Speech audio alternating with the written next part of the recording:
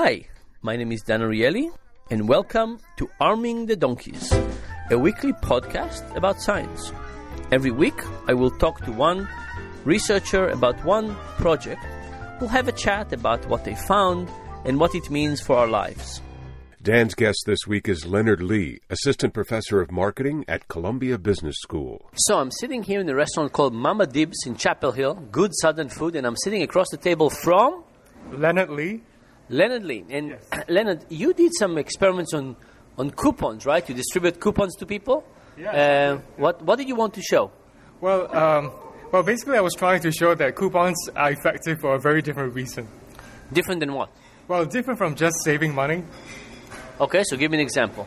Well, so I found that actually a lot of people, when they enter a store, they don't really know what they want to buy, and they are really trying to find some sort of a guide to help them to decide what they were going to buy in the store. So for example, I go in, I'm not sure what I want to do, and I get a coupon for Tide, and then I decide I need Tide? Yes. Yeah, so people find reasons besides finding reasons to buy what they want to buy, in this case, they actually find reasons to help them to decide what they were going to buy, right? So in particular, there was one experiment where we gave these coupons to people either just at the entrance to the store or inside the store. And what did the coupon say? Well, the coupons say, spend $10 or more and you get $1 off. Okay, 10% off basically, but only if you spend...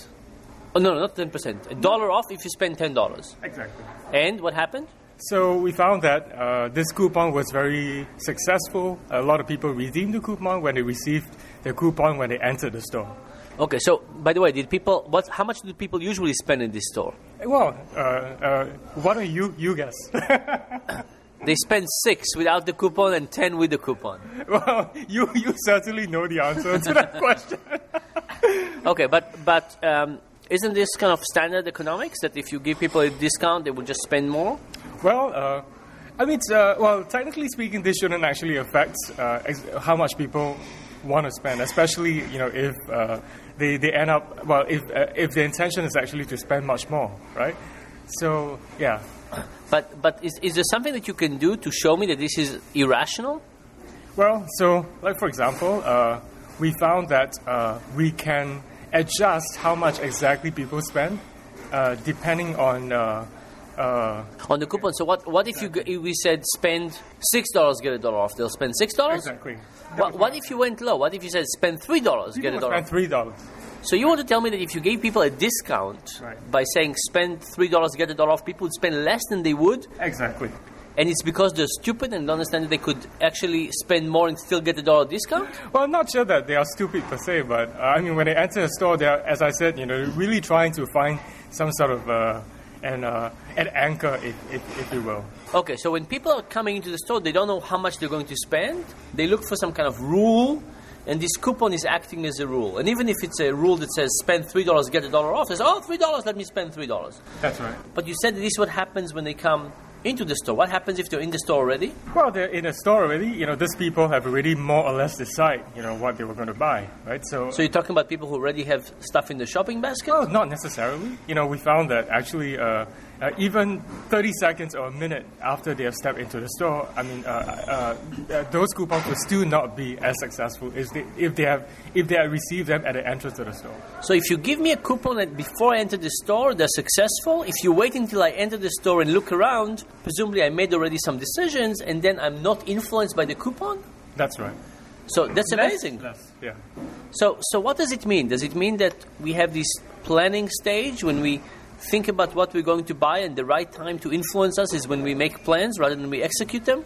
Well, yeah, exactly. So what seems to be happening is that these customers, they go through a particular process, right? So over the course of the shopping, their goals in the store actually becomes more and more concrete, right? So therefore, it means that when you're trying to catch these customers and make them spend, then the best time to actually catch them is when their goals are still not concrete yet, which is at a time when they enter the store. So this is not just about coupons. This is just general model of human behavior that says we move from general goals to concrete goals, and the right time to influence us is when the goals are general rather than concrete. Exactly. So with this understanding, is there anything in life that you're changing in your own life, or how you're trying to persuade people to do stuff with you?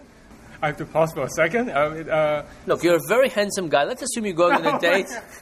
You're going on a date with a woman and you want to basically convince her to change her plans to your plans. At what stage do you... Well, thank you so much for planting all these thoughts in my mind and giving all this potential advice and implications that come up from my own research, right? So I will always take the initiative, basically, before the lady actually even has the time to decide. Okay. So you basically want to help them create their mind. And has this strategy been successful for you? Well, I hope that it had been more successful, but I'm actually eager to try it out this weekend. Very good. Leonard, thank you very much. Thank you. This has been Arming the Donkeys, a weekly podcast with Dan Ariely, Professor of Behavioral Economics at Duke University. Learn more at predictablyirrational.com.